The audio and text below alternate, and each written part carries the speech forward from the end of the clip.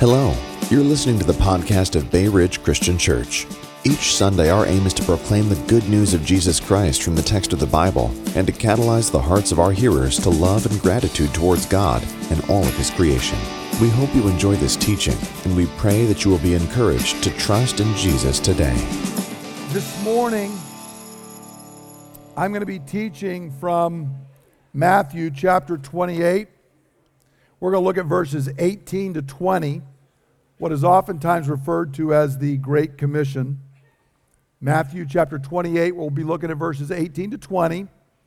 The verses are there in the booklet in front of you, and you can follow along on the screen as well. If you brought your Bible or have your iPhone, iPad, or Android device, you can follow along. I'm going to be using the New International Version. So Matthew chapter 28, beginning at verse 18, hear now the words of the sovereign God. Then Jesus came to them and said, "All authority in heaven and on earth has been given to me. Therefore go and make disciples of all nations, baptizing them in the name of the Father and of the Son and of the Holy Spirit, and teaching them to obey everything I have commanded you. And surely I will be with you always to the very end of the age." Well, as we just did a couple of minutes ago in praying for the three mids in our congregation that are going to be graduating on Sunday, this is commissioning week. We used to refer to it as June week because it used to happen a little bit later, but it's now commissioning week because it's an exciting week of events. You know, many of us are aware that the Blue Angels are going to be here and all these different events and things that are going to be happening. And it's exciting for everyone, but it's especially exciting for the mids. And the culmination of all of it is actually the commissioning ceremony. I remember the day in the stadium when I raised my hand and I received a commission as a second lieutenant in the Marine Corps. What I had been looking forward to was finally here. I was actually an officer in the United States Marine Corps. And so this idea of commissioning is obviously pretty relevant, and we do it every year around here. But it's important for us to recognize Christians have all received a commission. If you don't go into the military, you don't understand what it's like to receive a commission in that way. And it's not a term we use very much. But in fact, if you are a Christian, you have been commissioned. So what I want to go over in the next few minutes is who's commissioned us and what's He commissioned us to do. What does it mean that you and I have been commissioned? So let's dive into what the Scripture says. Well, the first thing, if you're going to talk about being commissioned, is there has to be a commissioning authority. Somebody who has the authority to be able to give you a commission. In this case, it's Jesus Christ. We're told in Matthew 28:18, all authority in heaven and on earth has been given to me. And this is because, again, I could not stand up on Friday and commission Seth, Danielle, and Wyatt to do anything because I don't have authority from our government to be able to do that.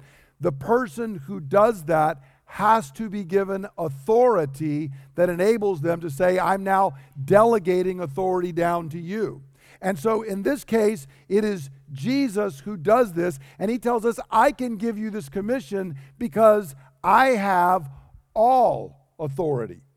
Every ounce of authority, in fact, in the entire universe is now mine. And notice, He not only says all authority, but then to underscore that, He says, I want you to understand by all authority, I mean all authority in heaven, and I have all authority on earth. So I have the authority in heaven to give you this commission, and I have the authority on earth to make sure that you are able to fulfill the commission that I am giving to you.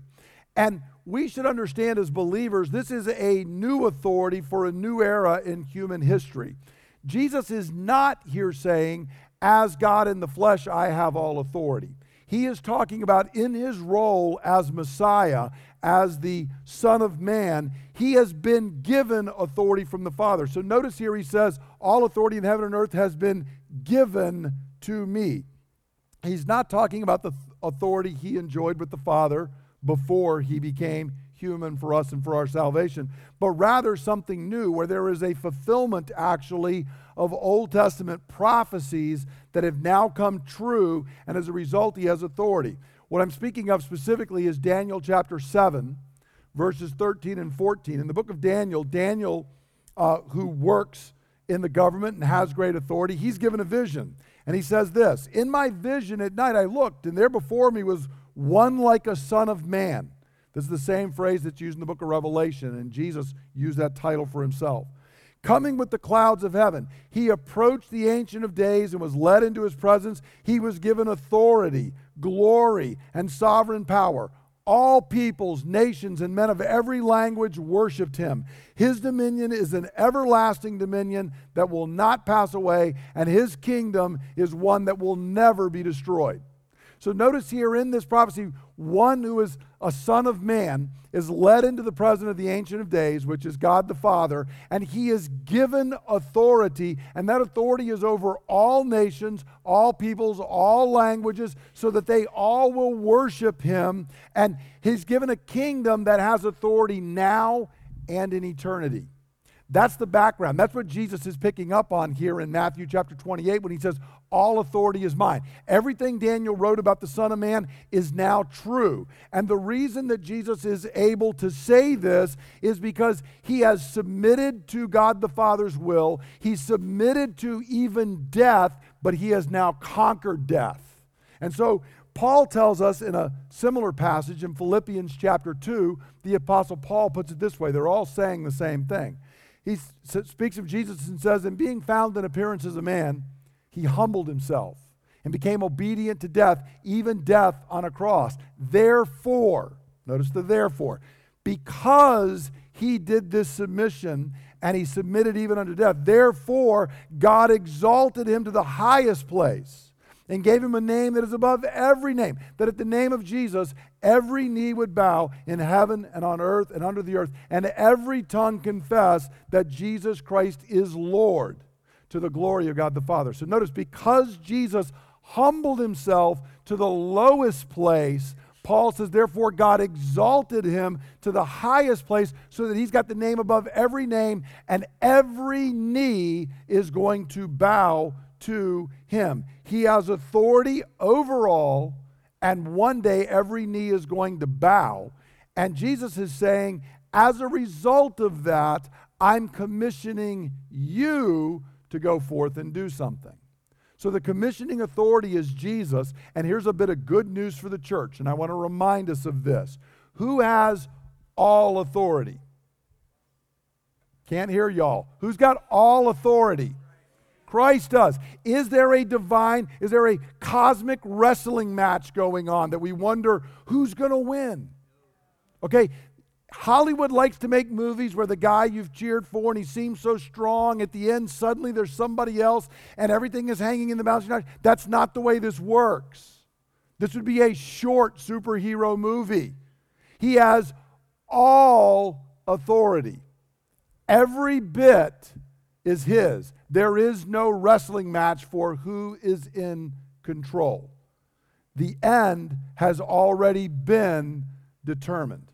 And that's good news for us because we're not responsible to make the end turn out a certain way. It's already been determined. We're just responsible to do what we're told to do. So the next question then is, what is the commission? What is it that we're told to do? When these three young folks stand up on Friday and they're commissioned to a certain task. They have certain things that they are allowed to do and certain things they cannot do by their commission. Well, what are we commissioned by Jesus to do? And the answer is we are commissioned to make disciples. Notice in verse 19 and 20, he says, therefore.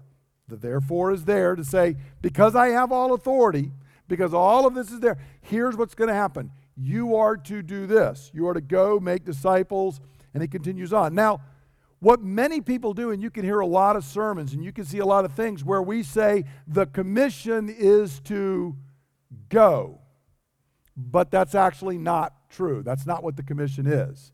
Now, you can't tell this so much in English. You'll have to take my word for it a little bit unless you can read Greek, and then you can verify and check it out. But the actual verb in the sentence is not go. The actual verb is make disciples. Going, baptizing, teaching, and you can tell it with baptizing and teaching where they end with the ing. I won't bore you to go back to grammar school and remember, but that means that they are called participles, which means they're not the main thing. They're telling you how you do the main thing. And so the main thing is make disciples. What's required to make disciples? Well, that includes baptizing, it includes teaching, and if you're going to make disciples of all nations, you have to go. It's just part of what's required to fulfill the commission. But make no mistake, the actual commission is to make disciples. And therefore, you're going to have to go, you're going to have to baptize, and you are going to have to teach. Now, the reason for this is we ought to ask ourselves, because this is another word that's not used all the time today. What exactly is the disciple? Christians use it because it's in the Bible, but most people don't refer to themselves as a disciple outside of the church context. So what do we mean by a disciple? Well, Jesus here tells us, go and make disciples, and what do you do to do that? You baptize, you teach them to obey. Okay, that's what's going on. And so a disciple is a baptized follower of Jesus who continues to learn how to follow him more closely. The first step is actually water baptism. And we've said this before, and actually we had for both Seth and Danielle, they were water baptized here because that is our public profession, statement, announcement of faith that we are disciples. We are followers of Jesus. Now, the other thing that comes in then is you have to teach those who have been baptized, and there's a little bit of a play going on here because the word disciple actually meant learner.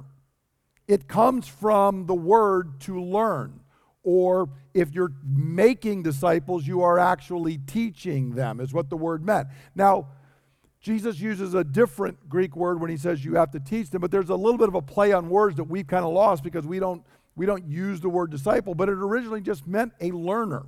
A disciple is someone who is constantly learning, figuring out what it is that the master, who they are the disciple of, wants them to do so that they can do it. So if you're going to be a disciple, you have to not only be baptized, you have to be taught, because a disciple is a learner. And then notice that what you're taught to do is to obey. Because the goal of discipleship is not simply greater knowledge about Jesus, it's a lifestyle of obedience to his commands. There's a lot of confusion that goes on today. This is not just about filling my head with knowledge. It's about that working down into my life so that I obey what I am told to do. There's much in our culture right now where there are struggles that people say, well, I don't care whatever you believe, and you all gather in your church and you believe whatever strange things you want to do. Just don't expect that you can actually do anything about that when it comes out into the public square. We have no option to follow that idea, because to be a disciple means I not only have learned this, that I not only believe and agree with it, but I actually do it 24/7, 365, wherever I am. And if I don't do that, I'm not a disciple. It's that simple. Disciples obey their master. Now, so notice here, what Jesus is telling us is we are all commissioned first to be disciples. Notice he does not say, the commission's not go forth and make converts. It's not go forth and get people to pray, in our parlance, the sinner's prayer. It's, no, you are to go and make disciples. So the first commission we have is that we are to become disciples, and then we are to turn around and be involved in the process of making other disciples. The commission is to turn unbelieving, sinful, self-centered consumers into disciples, faithful, obedient followers of Jesus Christ, which means that we're doing a 180. Everything I was before now changes, and this claims my highest loyalty. And this has to be the mission of the Church Universal, of every local church, but it is also for every individual believer. All of us are commissioned by Jesus. So the commissioner is Jesus. What we're commissioned to do is make disciples. Who's commissioned? Every one of us. Not just a subset, but every single one of us. Now, if you've listened to the text, you ought to ask yourself and say, well, is that true? Because who is Jesus actually commissioning in Matthew chapter 28? See, he's commissioning in first place the apostles, right? Notice, I'll put up here verses 16 and then 18 and 19. We're told the 11 disciples, there's only 11 because Judas has killed himself by this point, they go to Galilee and to the mountain where Jesus told them to go. And then Jesus came to them and said, all authority in heaven and earth is given to me, therefore go and make disciples. So in the first instance, he's actually giving this commission to the apostles. And there is no question the apostles have authority and a calling that all of us don't have, okay? I'm not an apostle, nor are you, nor is anybody else who's alive today. There was a distinct group of people who were the foundational authority of the church. They did things like write scripture, which we don't do, okay? So maybe Jesus is giving this to them and this is like that. Maybe it does not apply to us. So that's a real question. Does this commission apply only to the apostles? Or maybe it applies to church leaders. Maybe I'm commissioned, but you're not. And your job is to watch and cheer me on to fulfill my commission. Okay? Maybe that's it. Or maybe actually it's all of us. Because see, on Friday, there's going to be a lot more people watching people get commissioned than are going to be commissioned. So the question is, are we watching a few get commissioned, or are we all commissioned? Well, the answer is we're all commissioned. And the reason we know this is because of several things. First, Jesus tells the apostles it's not enough that you're commissioned. To fulfill the commission, you're going to have the Holy Spirit to empower you. The Holy Spirit's going to come on you to empower you. Now, we know this because in the book of Acts, the same time that Jesus is giving them this commission, he also tells them this. This is in Acts chapter 1, verses 4 and 8. He says, I don't want you to leave Jerusalem, but wait for the gift my Father promised, which you've heard me speak about. And he's telling them it's the Holy Spirit. You've been baptized in water, but you're going to be baptized in the Holy Spirit. And in verse 8 he says, but you will receive power when the Holy Spirit comes on you, and you will be my witnesses in Jerusalem, Judea, Samaria, and the ends of the earth. In other words, what he's telling them is, look, I've told you you're commissioned. I've told you you're going to go. I've told you you're to take it to all nations. Well, how are you going to do that? You're going to do that because the Holy Spirit is going to come upon you, and when the Spirit comes upon you, he's going to empower you, and you are going to be my witnesses. Now, if that only happened to the apostles, then it would be clear that the Great Commission only applied to the apostles. But actually, today, if you follow liturgical church calendars, you know today is actually Pentecost Sunday.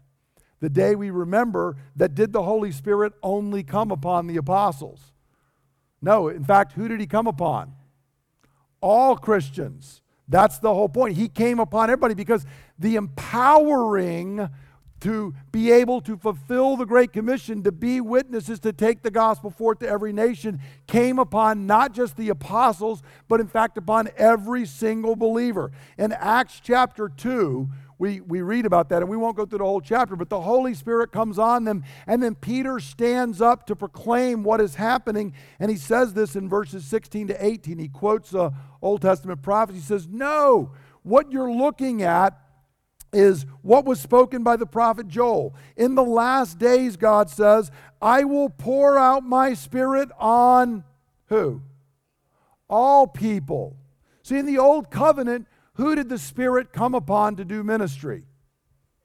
Basically, prophets, priests, and kings. a few people. But see, God had said, no, in the new covenant, it's not going to be that way. It's not going to be a few people. If you are part of my covenant people, the Holy Spirit is going to come upon you, and it will be all people. On all people the Spirit is going to come. Your sons and your daughters will prophesy. Your young men will see visions. Your old men will dream dreams. Even on my servants, both men and women, I will pour out my Spirit in those days, and they will prophesy. So notice, he's going out of his way here. Whenever God does this, all people. And then he says, look, sons, daughters, young, old, even handservants, which is basically even slaves. It doesn't matter who you are. It doesn't matter what your calling or position in society is. If you are part of my people, the Holy Spirit is going to be poured out on you, and you will now be like a prophet of God. You will be able to speak the very words of God, and you're speaking it to others. And so what this means, do not mistake it. The day of Pentecost is God saying the call and the commission is no longer restricted to a few. It's not simply an Isaiah or a Jeremiah, a Moses or a David. Everyone, young and old, male and female, rich and poor, slave and master, it does not matter who you are. If you are in the people of God, the Spirit of God is given to you, and you are empowered. And empowered to do what? To speak forth the word of God, to fulfill the very commission that Jesus is given to us. This is actually the fulfillment of Jesus' Great Commission promise. We didn't look at the very end of verse 20, but notice what Jesus said. He, in essence, told them, you're going to need something to be able to fulfill this commission. I've got the authority. I'm commissioning you. What do you need? You need me to be with you. And so in verse 20, he says, and surely I am with you always to the very end of the age. No matter when you live, no matter where you go, no matter who you are, I will be with you, because the Holy Spirit is going to be poured out upon the people of God, no longer restricted to a few. Folks, we do not understand the privilege we have. In the old covenant, you would travel and you would go down to the temple, and you had to go through all of these rituals for the few people who had been commissioned by God to do the ministry. And they did something, and then you would go back home and you would wait for another year. And that spirit that was restricted to a few is given to everybody. And that spirit was just kind of dabbed upon them. He is poured out upon you. He is poured out upon me. He dwells within us, and he overflows out of us. Jesus said it's going to be like a stream of living water just pouring out of you. That is the privilege you have. Moses only had a small inkling of what every believer in Jesus Christ has. Every believer. Moses would not understand you looking back and saying, it must have been great to be there. Moses would say, man, it must be great to be you. Man, I've got the Spirit on me, but nobody else does. Now the Spirit's on all of you. Everybody filled, everybody commissioned. And so it should not be surprising that the practice of the early church was not that a few people were engaged and commissioned, but everybody was. In fact, if you want to see, Jesus is here telling us that you're going to go. Well, the first time that we really see the gospel go in the book of Acts is in Acts chapter 8, verses 1 through 4. We'll just read 1 and 4. Notice what we're told here. On that day, a great persecution broke out against the church at Jerusalem, and all except the apostles were scattered. So the apostles stayed. The people who had been there when Jesus did the commission we're looking at today, they all stayed. But notice what happened in verse 4. Those who had been scattered, which is who? Everybody except the apostles. What did they do? They preached the word wherever they went. In other words, the Great Commission's being fulfilled, but who's it being fulfilled by? Everybody except for the apostles. So anybody who wants to say it's restricted just to the apostle has to deal with the fact that the very first time we actually see it happening, it's being done specifically by the group that is not the apostles. Everybody else is doing it because they all understood that's why they had received the Spirit, and that's what they were commissioned to do. What continues on, in Acts chapter 11, we see the very first time the gospel goes to Gentiles. This should be a favorite passage of Scripture of yours if you're not Jewish. Because you and I were without God. We were without hope. But Jesus said the gospel was going to come to us. And Acts chapter 11 is where it comes to us. And notice what we read.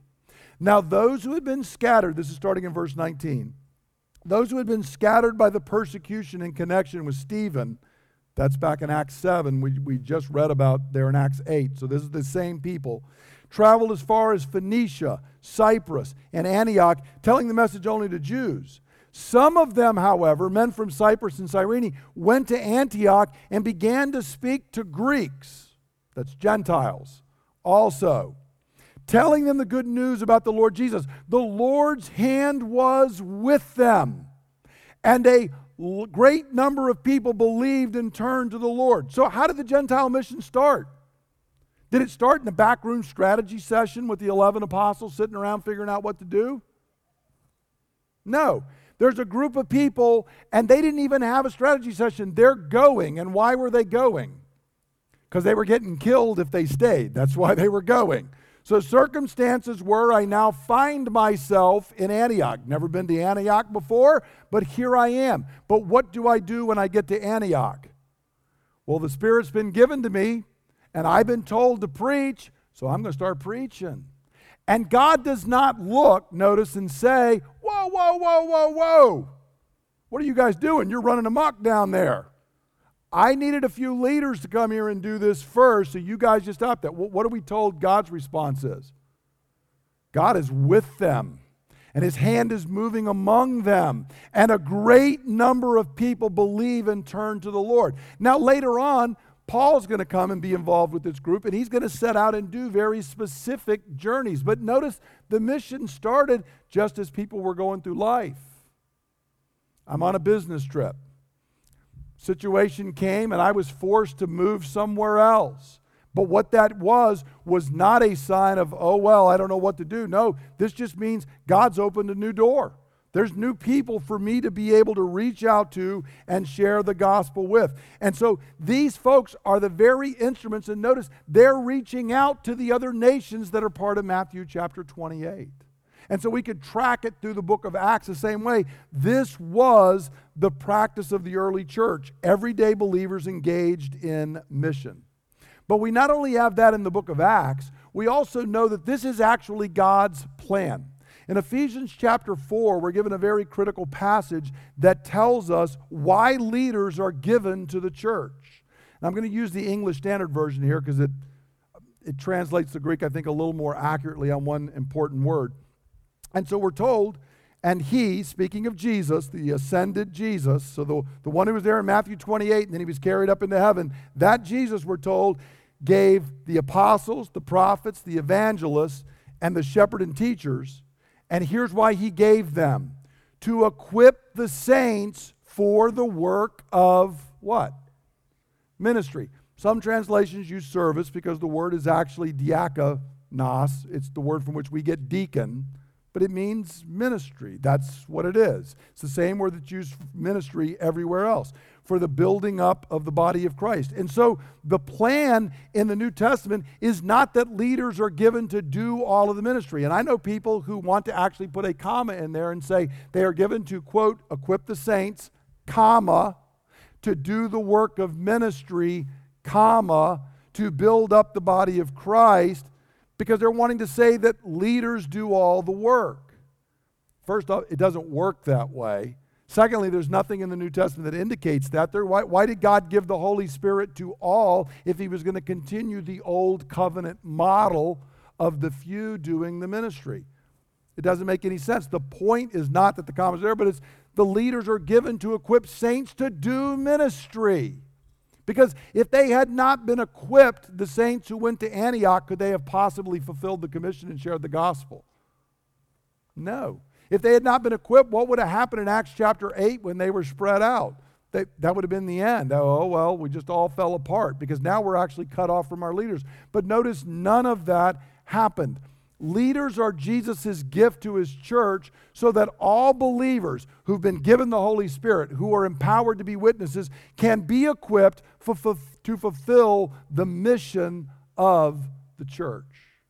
So hear me in this. What we're seeing in all of these texts is that the design and the practice of the early church were that all believers were commissioned by Jesus and equipped by leaders to do the work of ministry.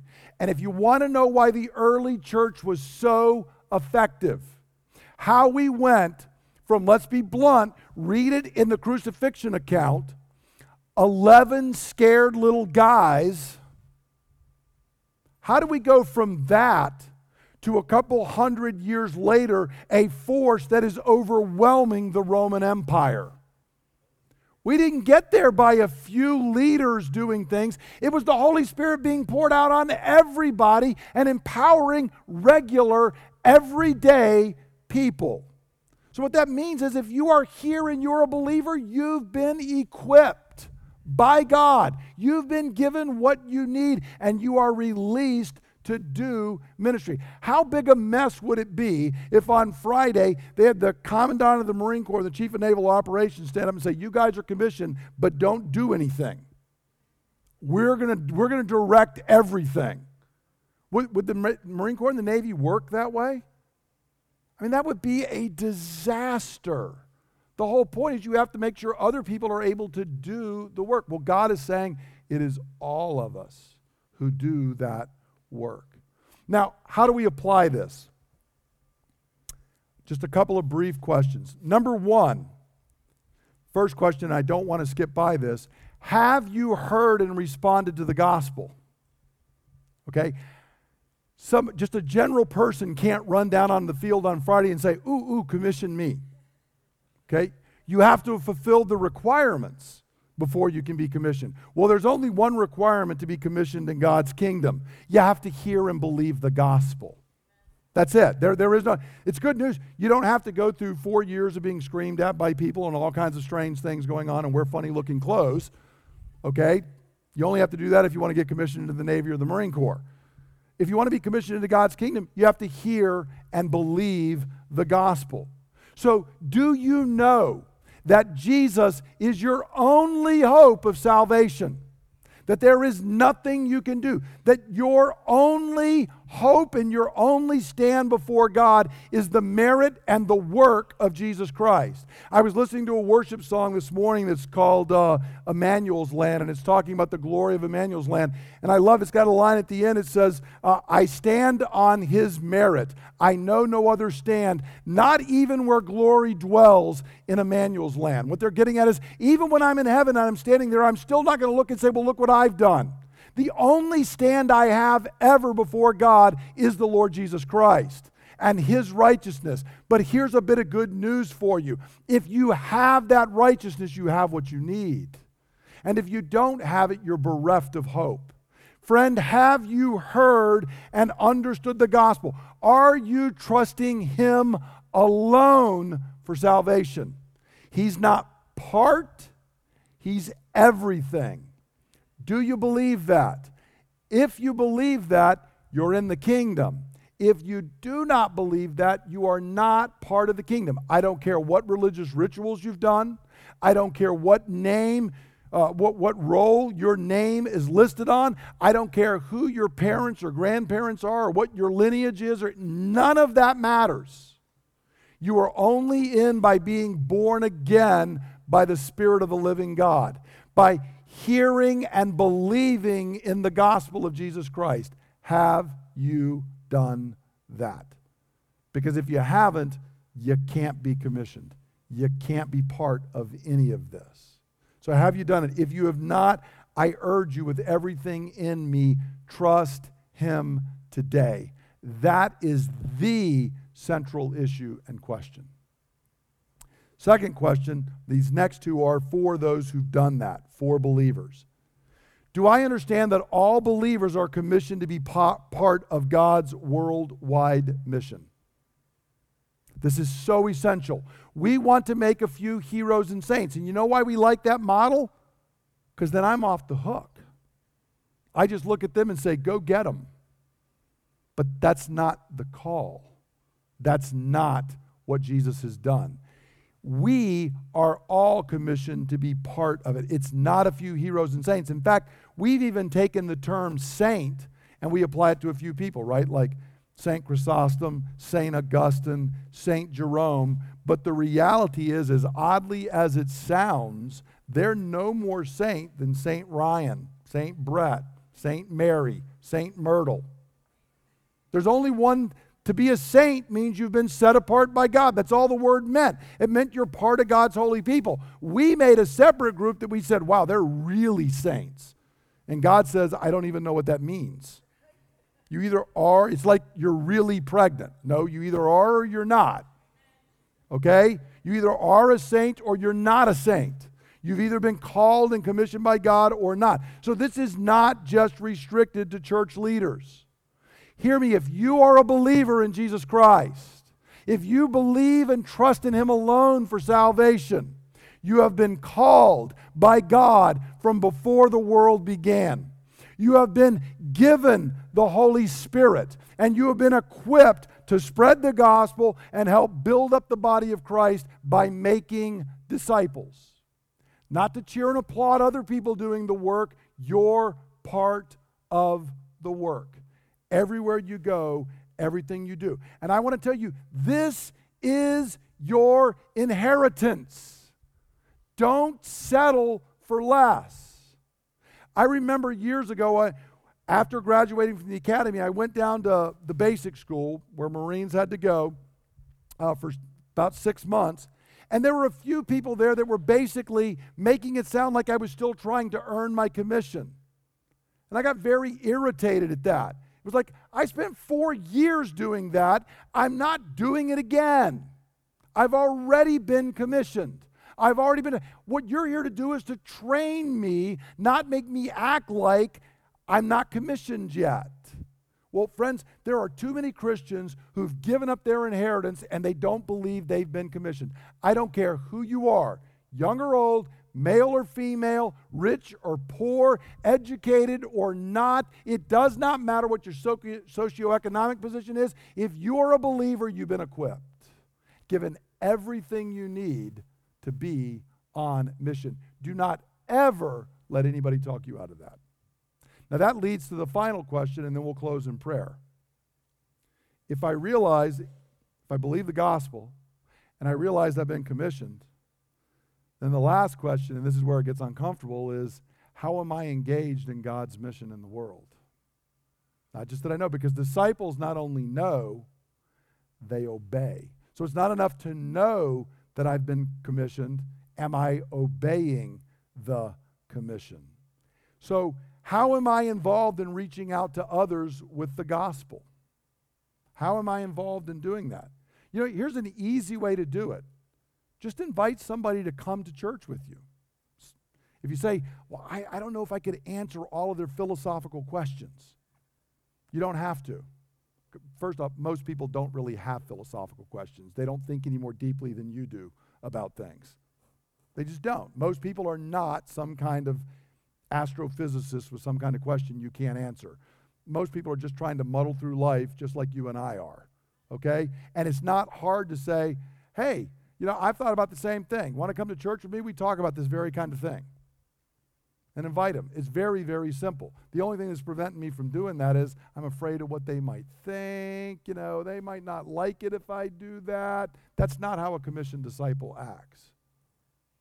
It's not how a commissioned disciple acts. Are we involved in reaching out to them? We should be looking for opportunities to share with others. They come up all the time, where we simply get to engage with somebody in conversation or be there, pray for them, let them know what's going on, and to have an opportunity to do that. We are hoping in the future here actually to have an evangelism group. We had some folks go to a seminar recently where we'll probably be having some things where you can even invite some friends, come in, have a meal, sit down, talk about the gospel in that context, study things together. But whatever way it is, we are all given the commission to share the good news. And it is essential for us to do this. The majority of people in this county do not know Jesus Christ. They just don't. Now, if you've been around here for a while, you know we're passionate about missions around the world, and we are always going to be that. But let me tell you, friend, you don't have to go to some faraway place to find people who don't know the gospel. You can do it right out these doors. Every day, every week. Are we doing that? Second part of that question, to tease it out, how am I working to help other believers grow in Christ here locally? Because the call, again, is not just to make converts, it's to make disciples. Now, one great way I want to encourage to do this, and we're going to be talking about this more and more this year, is small groups.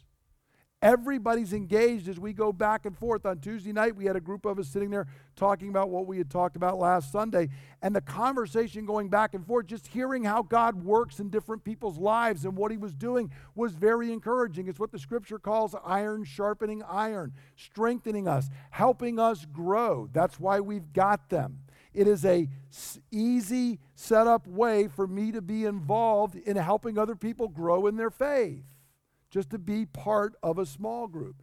There's also opportunities, whether it's serving in children's ministry or leading various ministries, are great opportunities to help make disciples.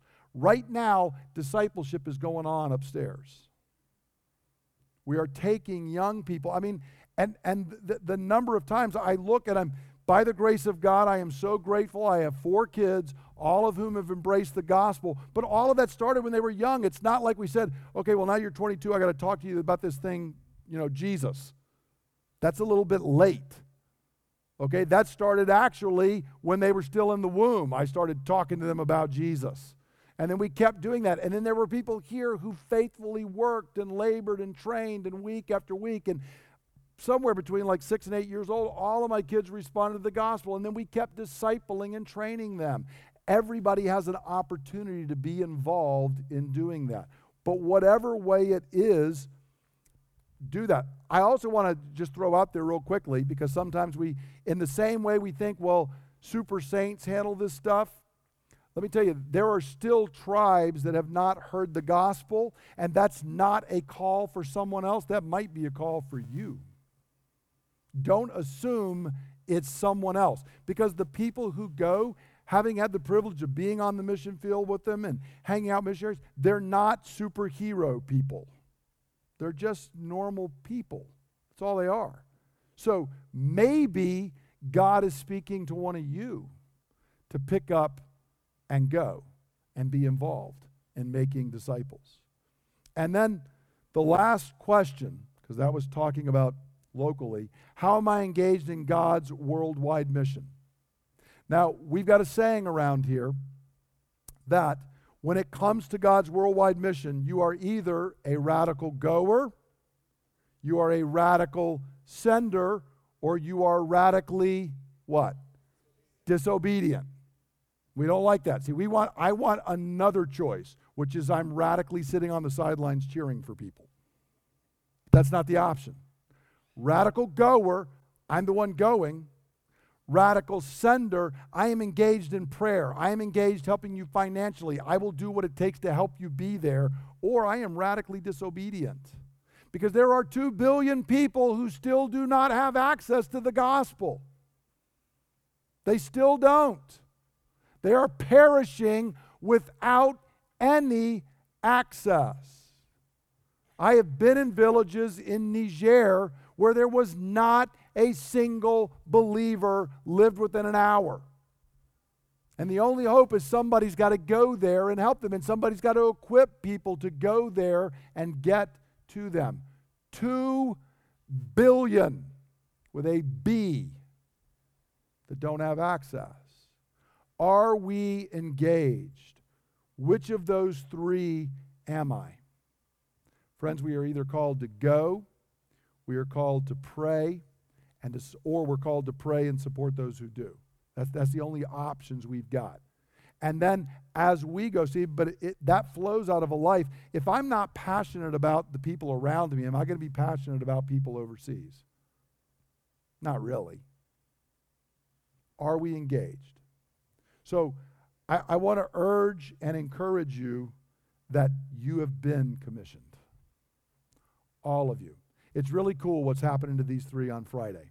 But what I want to encourage you is when you see the stuff going on, you see the Blue Angels flying over, you think about that, maybe you open up the Capitol, or maybe you get stuck in traffic.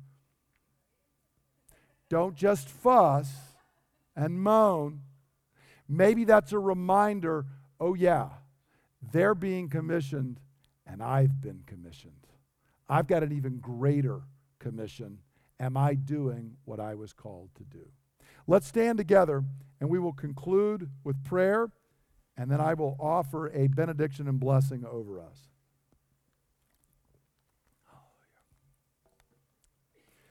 Father, in the beginning, you created all things through your Son, the eternal Word. And your Spirit hovered over the waters, bringing order from chaos and fruitlessness from waste. And you planned our redemption from before time, and you accomplished it through the life and the death and the resurrection of Jesus Christ. And on the day of Pentecost, the Holy Spirit was poured out on your church, fulfilling the covenant promises and equipping your people to fulfill the Great Commission.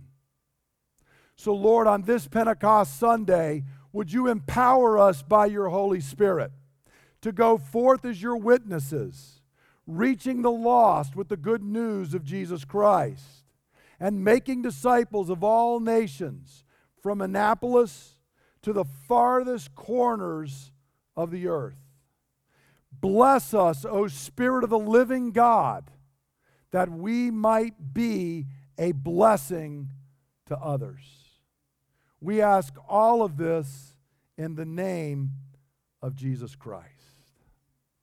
Now I encourage you to receive the blessing of God that is yours in Jesus Christ. God says, I will make you into a great nation, and I will bless you. And I will make your name great, and you will be a blessing. I will bless those who bless you, and whoever curses you, I will curse. And all peoples on earth will be blessed through you. Go in the blessing of God and be a blessing. Amen. Thank you for listening to the teaching ministry of Bay Ridge Christian Church. For more teachings and resources, please visit www.brcc.church.